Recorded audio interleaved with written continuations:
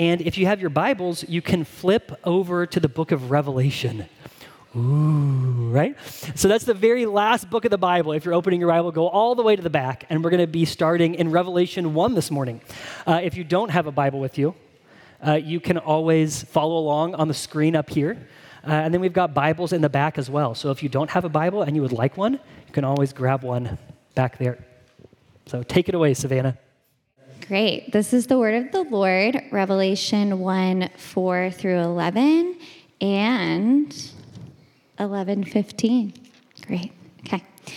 John to the 7 churches that are in Asia. Grace to you and peace from him who is and was and who is to come, and from the 7 spirits who are before his throne, and from Jesus Christ, the faithful witness, the firstborn of the dead, and the ruler of kings on earth. To him who loves us and has freed us from our sins by his blood and made us a kingdom, priests to his God and Father, to him be glory and dominion forever and ever. Amen. Behold, he is coming with the clouds, and every eye will see him, even those who pierced him, and all tribes of the earth will wail on account of him. Even so, amen. I am the Alpha and the Omega, says the Lord God, who is and who was and who is to come, the Almighty. I, John, your brother and partner in the tribulation and the kingdom and the patient endurance that are in Jesus, was on the island called Patmos on account of the word of God and the testimony of Jesus. I was in the Spirit on Lord's Day, and I heard behind me a loud voice like a trumpet saying, "Write what you see in a book and send it to the 7 churches, to Ephesus and to Smyrna and to Pergamum and to Thyatira and to Sardis and to Philadelphia and to Laodicea." Then the 7th angel blew his trumpet, and there were loud voices in heaven saying, "The kingdom of the world has become the kingdom of our Lord and of his Christ, and he shall reign forever and ever." Let's pray. Father, thank you for your word. Lord, we ask that you would be speaking to us through it this morning, and trust, even God, that's what you desire to do. So I ask that you would meet us, that you would speak to us, God, and that you would change us. And we pray these things in Jesus' name. Amen. Okay, so this fall, all throughout the fall, we are going to be unpacking the book of Revelation. And whether or not you have read the book of Revelation, you have been influenced by the book of Revelation in some way. It's touched you in some way, because this book has had a profound cultural impact. Like, think about just the genre of entertainment, post-apocalyptic, right? Built into that is the story of Revelation. That there's going to be this end to the world that's dramatic and that's terrifying. And that there will be people who have to figure out, how do we live on earth after that? But baked into that is some of what we see here in this book called Revelation. It's embedded in our secular, in our political debates about current issues. You think about things like the climate apocalypse, right? Or nuclear arms control. We're talking about how do we stave off the end of the world. The ideas of Revelation have soaked deeply into our culture. And yet, those ideas have, in a lot of ways, become distorted, misunderstood. And that's true outside of the church, and that's true within the church, isn't it? I remember this was maybe more than a year ago at some point, but I held up this flyer in service that I received in the mail that was nice and glossy and had an American flag and an eagle on it. And it was all about Revelation. It was a church saying, you got to beware, look out. Maybe you grew up in the church like me. Oh, I just got a little bit louder. Grew up in the church like me. Do you remember the Left Behind books? I remember eagerly awaiting at Costco the newest one coming out, okay? It's very engrossing reading. But we can leave some of those discussions with the idea that Revelation is a kind of puzzle that we're trying to decode. right? And that idea that Revelation is a puzzle, that if we could only kind of parse it apart, then it would finally make sense and be relevant for our lives, that's a misunderstanding of the book.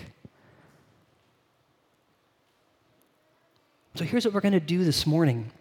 This morning here, as we get started, what we're going to essentially do is install the safety bar of the roller coaster that is Revelation, okay? Because Revelation is a roller coaster. There's like the click, click, click, click. Oh, what's going to happen, right? And then, whoop, and you're wondering, what's going to happen next? What's going to happen next? What's going to happen next? There are twists and turns and drops and loops. It's incredibly thrilling. And if you're not properly restrained, you're going to fly out of it and land in some weird theological ditches, okay? So what we're doing this morning is we're installing the safety bars on the roller coaster as we engage in this adventure of reading through, of preaching through Revelation this fall. So some of the stuff that we talk about this morning, it may seem kind of academic, which you know I love, okay? But it is also for our hearts. And that'll become clear as we unpack it, that what we're reading this morning, the safety bars that we're installing are also for our hearts. And we're going to answer kind of 3 key questions about Revelation.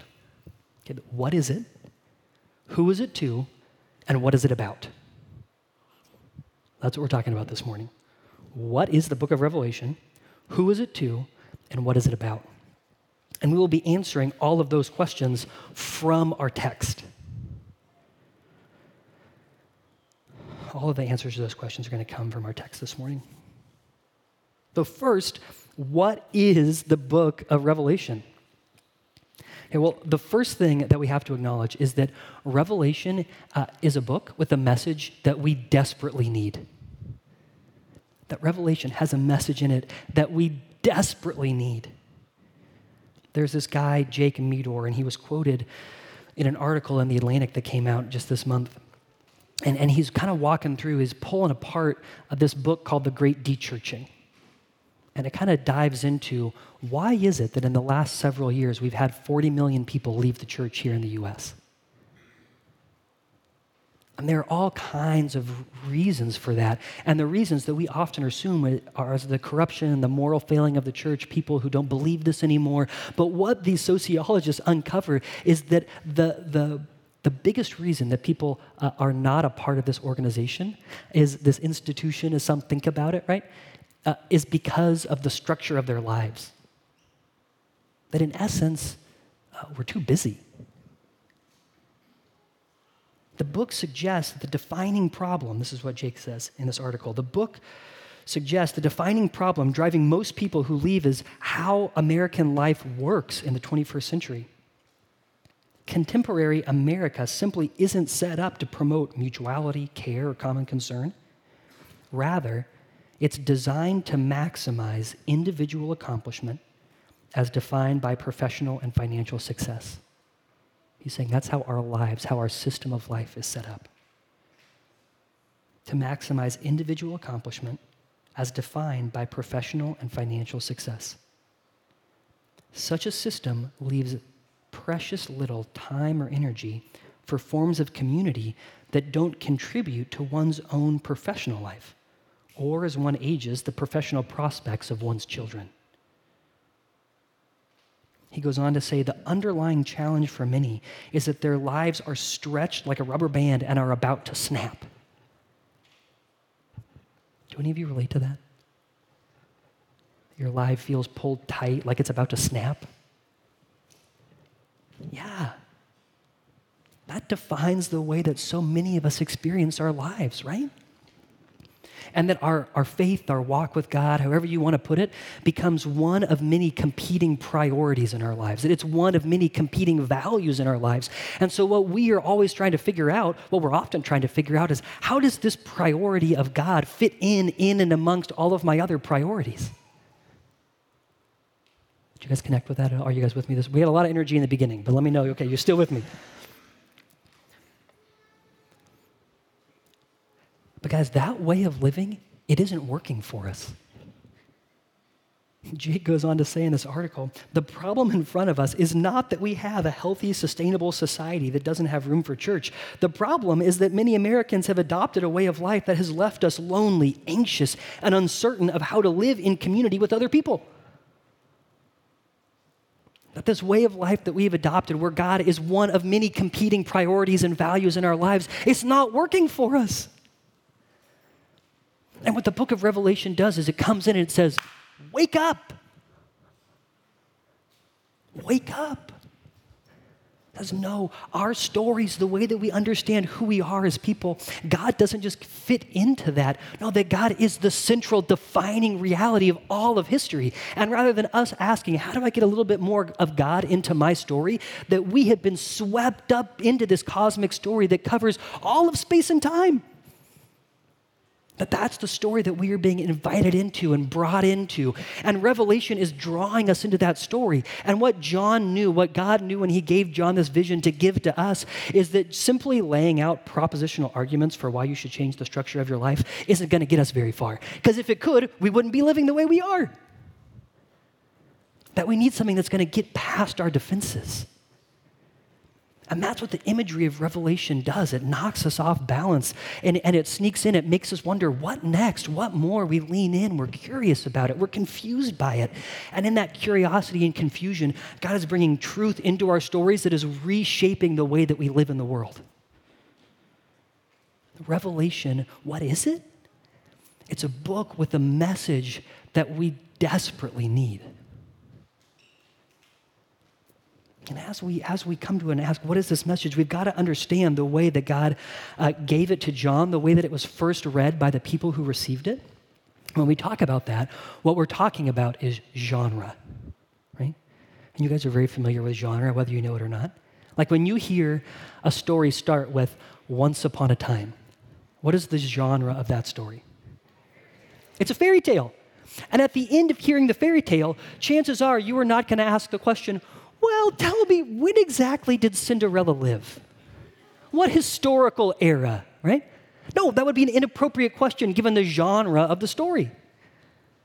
Or let's say you're watching a show on Netflix and there's a person being interviewed against a black background and there's some ominous music playing. Then there's these little white letters that appear on the side that tell you their name and their occupation. And then there are some pictures and the camera kind of like zooms out on the picture, right? What are we watching? A documentary! And the fact that it's a documentary is going to shape the way that we see it. We're going to expect certain things, like we're going to expect a very clear villain. We're going to expect deception and lies. And we're going to expect the righteous truth warrior.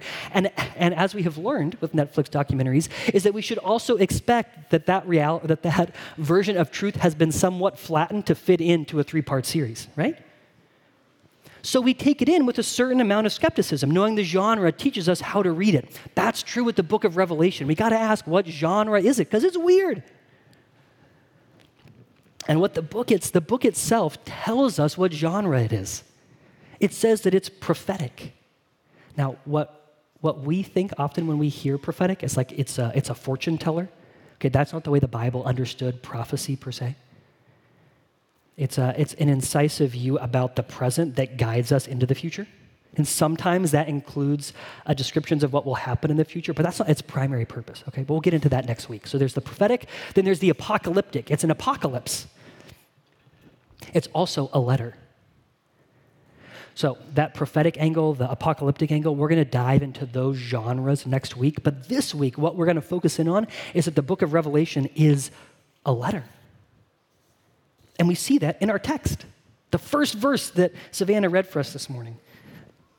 John to the 7 churches that are in Asia. Guys, I keep stepping on this Bible down here. That's not good. Okay. John to the 7 churches that are in Asia. It's a letter with a to and a from. A letter like a lot of the other letters in the New Testament. Actually, the longest letter in the New Testament. And the fact that it's a letter shapes our expectations for how to read it. Because what we know about a letter is that letters are written to specific people in a specific time for a specific person and for a specific purpose. Like, for example, let's say you were to receive a letter at your house from the IRS. Oh, I saw a lot of eyebrows go up. Yeah, it's terrifying, right? And let's say that letter told you that you owed $17,000 to the IRS. Like your heart's going to stop. But then you see that the letter actually was addressed to someone else. Oh. are you going to write the IRS a $17,000 check after learning the letter was addressed to someone else? No, right? Because it's not to you. It was to a specific person about a specific issue that has nothing to do with you. That's how letters operate. And yet, there are ways in which even in our broader world, there are letters that are written to be read by other people, right? Like imagine like an advice columnist. I think those still exist. They probably receive most of their questions via email, but they're around, right? Like Dear Heloise or something, right? And you'll see the column, the way it's printed is that there will be an initial letter. Dear Heloise, I'm dating this guy, and he's stealing my money, but I love him. What should I do? Confused, right? And then Heloise writes back, Dear Confused, your boyfriend is a jerk. Report him to the police and break up with him. Love, Heloise. Okay, so like that's the format of the letter. But the reason that those letters are made public, is in part because we have a voyeuristic desire to look into other people's problems, but also because, right, there's this assumption that if your context matches the context of the person who wrote the initial letter, the advice that Heloise gave may be relevant to your life. Are you with me? So if the context of the original letter connects with your context, then her answer is going to be relevant to your life. That's somewhat of what we're talking about with the book of Revelation, that it was a letter written to a specific people at a specific time with a specific purpose, yet with the knowledge that with John, the person who wrote the letter, had the knowledge that it could be read by other people when their contexts lined up. What you got to know about this letter, though, is that it is not an advice column. I was in the Spirit on the Lord's day, and I heard behind me a loud voice like a trumpet. And what John is doing here is he's calling on all of this Old Testament imagery, because when a trumpet would be blown in the Old Testament, it assembled God's people to hear God's authoritative communication about their lives. This letter is God's authoritative communication about the lives of the people who receive the letter. And when it touches our lives, it's authoritative communication about our lives.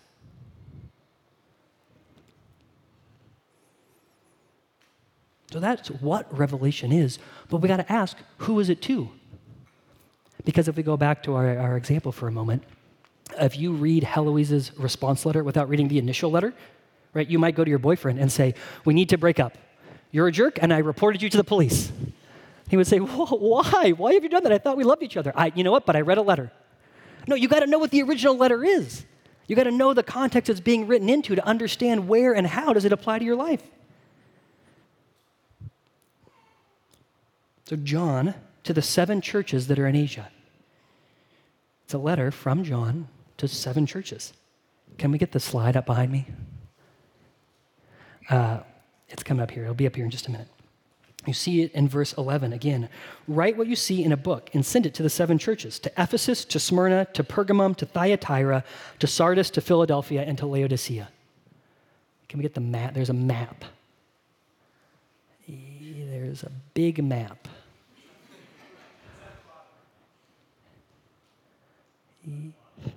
There we go. Okay, it's a big map. So you'll see over here in red, this kind of situates us with where these churches are. They're in what would then have been known as the Roman province of Asia that we now know as Turkey. Okay, so that's where these letters are written. So let's go to the next slide. So here's like a zoomed in picture of those 7 churches. Next slide. John is on this island called Patmos. Okay, so John, the author who wrote this book, likely there because he's been persecuted, or he has refused to drop some incense on an altar and call Caesar Lord, the Emperor Domitian. John has said, there's only one person in my life I call Lord, and that is the risen Jesus Christ. And because of that, because of refusing to honor Caesar as Lord, John has been exiled to the island of Patmos. And he's written this letter to these 7 churches. And the letter that he's written, it's supposed to travel. It's a circular letter. It was meant to first be delivered to Ephesus, yes, and then a messenger would carry it to all of these other churches. Well, that's the audience to which it was intended. Okay. So what do we need to know about these churches? You can take off the slide. John tells us a little bit about each of them in chapters 2 through 3, the 7 letters to the churches. But what you've got to know is that those letters are only introductions.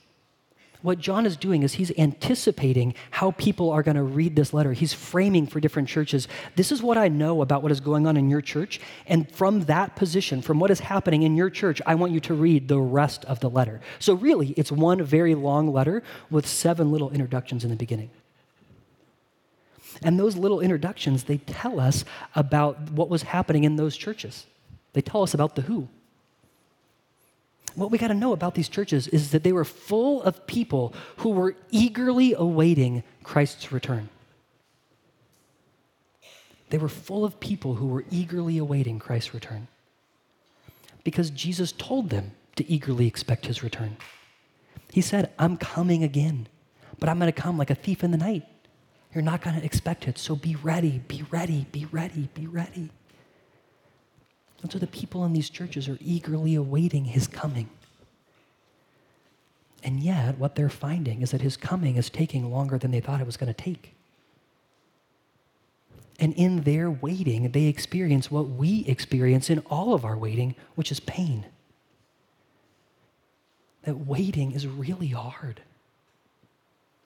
And they were experiencing that.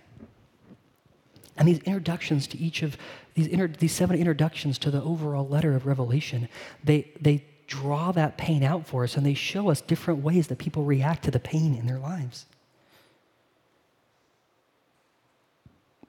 For example, John writes to the church in Ephesus, and he says, hey, your hearts have grown cold.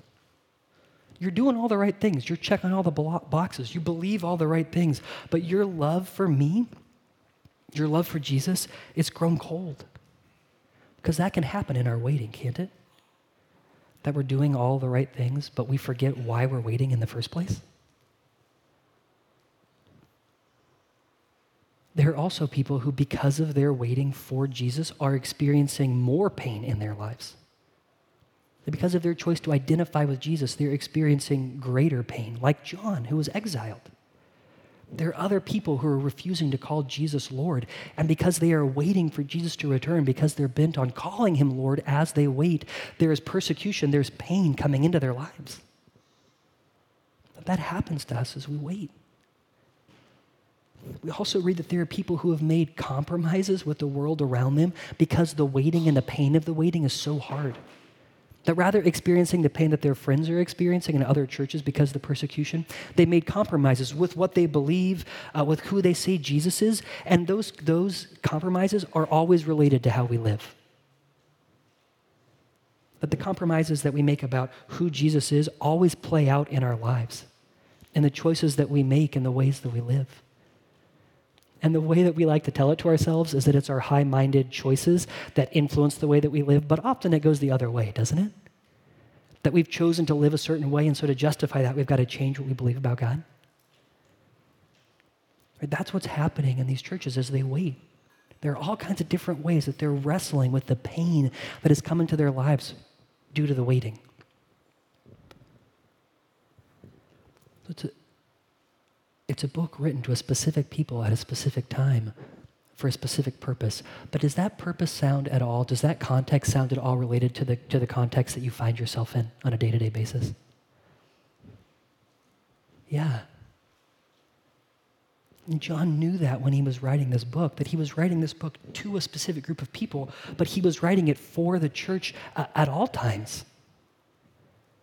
That what he expected is that this book would be delivered in a circle, but what he knew is that then it would be passed on to other churches. That's part of why there are 7 churches chosen.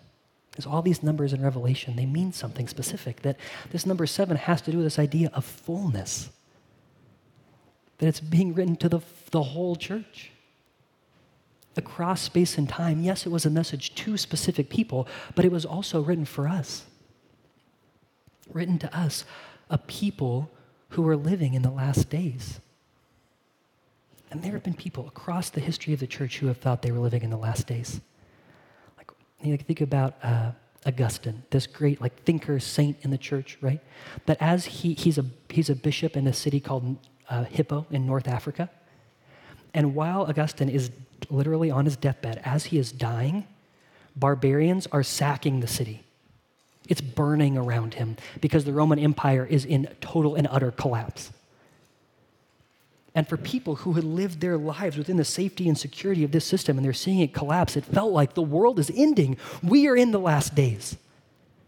And then you fast forward just a few centuries. Think about the 14th century when the Black Death is sweeping across Europe and over a fifth of the population drops dead. Think about all of the implications of that for society. It's going to feel like everything is coming unraveled. And people said, we are living in the last days. And here's the thing, is they were. Augustine was. The other people in the 14th century, they were, and we are too, because we are in this time in between Jesus' first and second coming, all of which Jesus has called the last days. And we're in that time, we as a people waiting and experiencing the pain of that waiting. This letter, it's for us. It was to someone else, but it is written for us.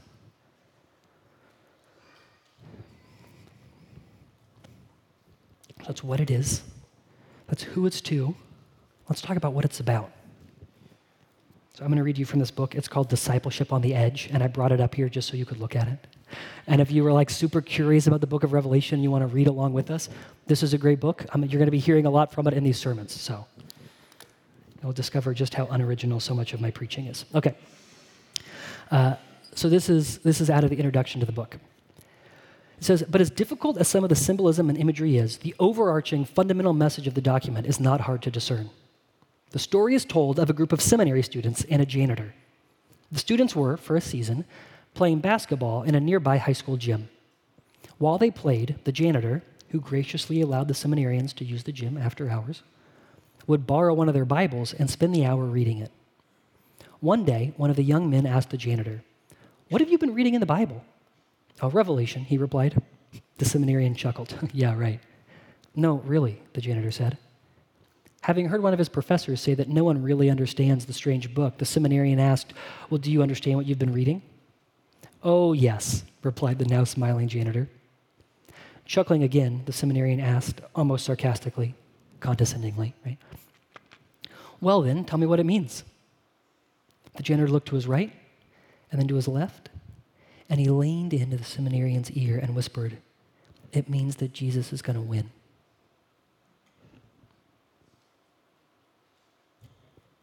That's what the book is about. All of this imagery that's so vivid, that can be so hard to understand and to unpack, what it is about is that Jesus is going to win.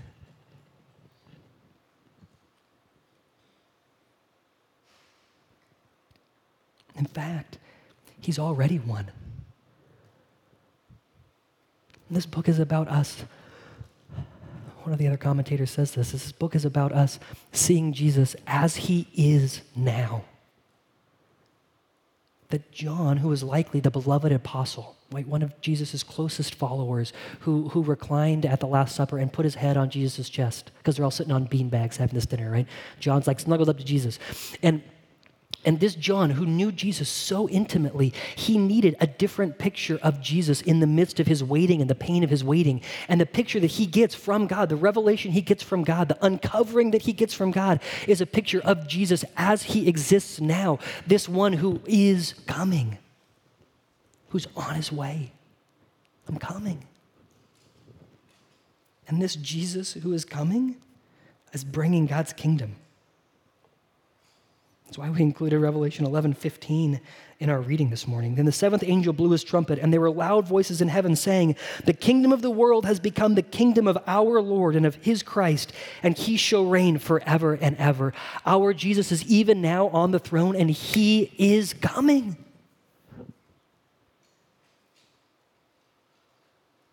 It's a thesis statement for the whole book. That Jesus is bringing his kingdom. There's going to be a day where earth and heaven become one. That our hope ultimately as Christians, you guys have heard me talk about this a bazillion times, is not ultimately that we go to heaven when we die. No, it's that our Jesus is coming back here to bring a new heavens and a new earth where we will live in resurrected bodies. That's our hope. And so we say, Jesus, come quickly.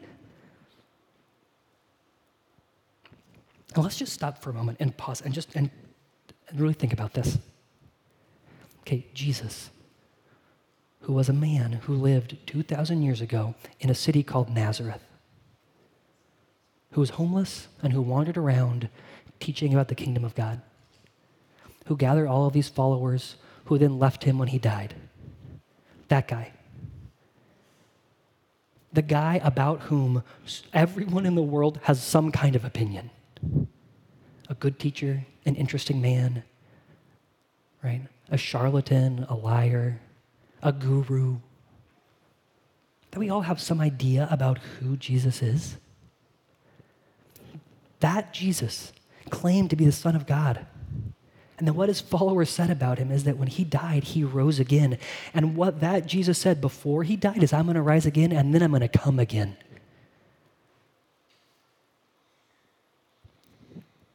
That Jesus is coming back. And what our text tells us is in verse 7, he's coming with the clouds. Every eye will see him, even those who pierced him, and all the tribes of the earth will wail on account of him. Even so, amen.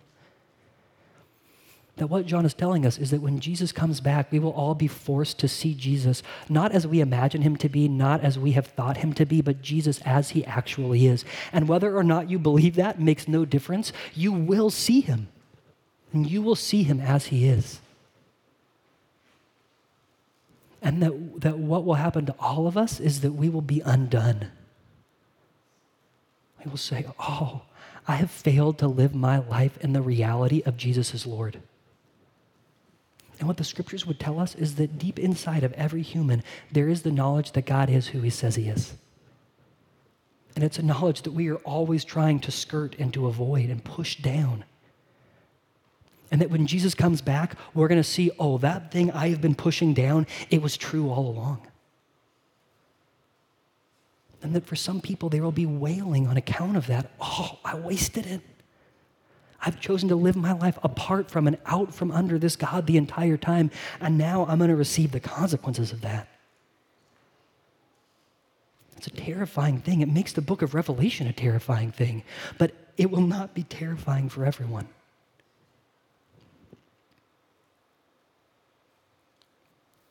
This is what verse 5 says. Jesus Christ, the faithful witness, the firstborn of the dead, and the ruler of the kings of the earth. That's this huge picture of who Jesus is. It says, then to him who loves us and has freed us from our sins by his blood and made us a kingdom, priest to God his Father. To him be glory and dominion forever and ever. Amen. This is the most important safety bar for us to keep in mind as we unpack the book of Revelation. That our Jesus who is coming back is our King who loves us. He loves you. And because of his great love for you, he has freed you from your sins by his blood. That he's made us a kingdom, priest to his God and Father, to our God and Father. And he would make us priests because what priests do is they are constantly in the presence of God. But Jesus, because of his great love for you, came for you. He shed his blood for you. He set you free from your sins so that you could be in his presence forever. But the book of Revelation, it's God explaining to us the end of this fairy tale that he is aiming all of history to. A fairy tale that says that Jesus is coming to take us to be with him forever, to live happily ever after, in a happiness that is more full than you and I could ever imagine. That when he returns, we will say, oh, I have failed to live my life in light of who you are, Jesus, but because I am in you, because I have trusted in you, because you have come for me, I now also know that everything my heart has been yearning for, even that I pushed down, all of that is found and fulfilled in you, and now we get to be together forever. Oh. Come, Lord Jesus, come quickly. That's our King.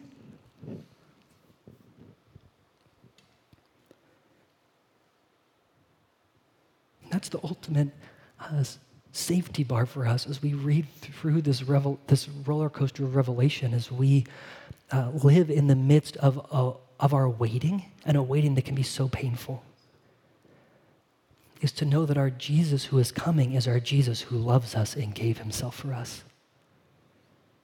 And that ultimately his is the victory, but it's a victory that we can look forward to with hope and with joy. It speaks to us in our waiting.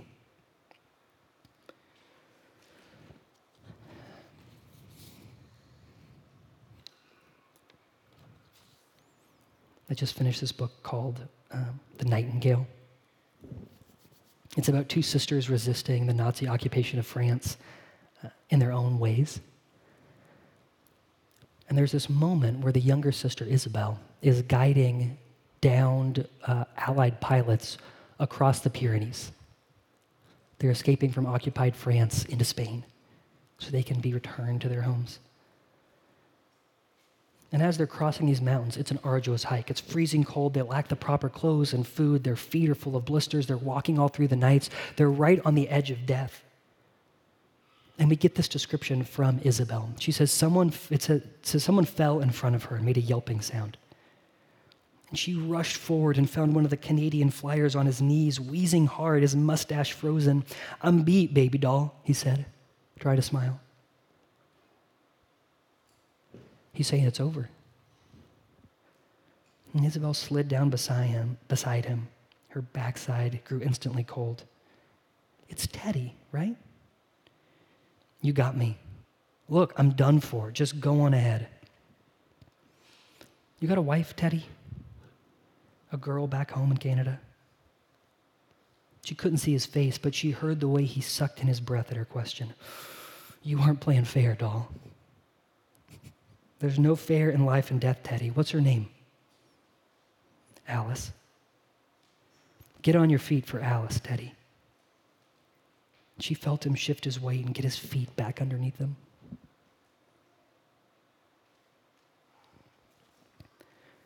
It's knowing that we are loved that allows us to wait,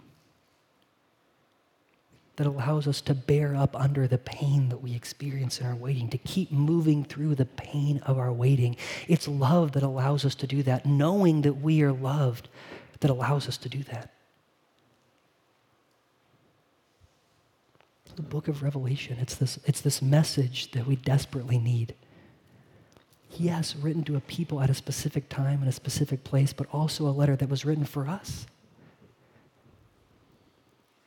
That was for us to understand who God is, what he is doing in the world, to throw us off balance, to confuse us just enough to realize, we want our lives to be consumed by the vision of who God is and what he is doing in the world. That we want our lives, our vision for our lives to be consumed by the God who found us beautiful and who's moved toward us in love. That is the journey that we're going to be going on this fall. So pray with me.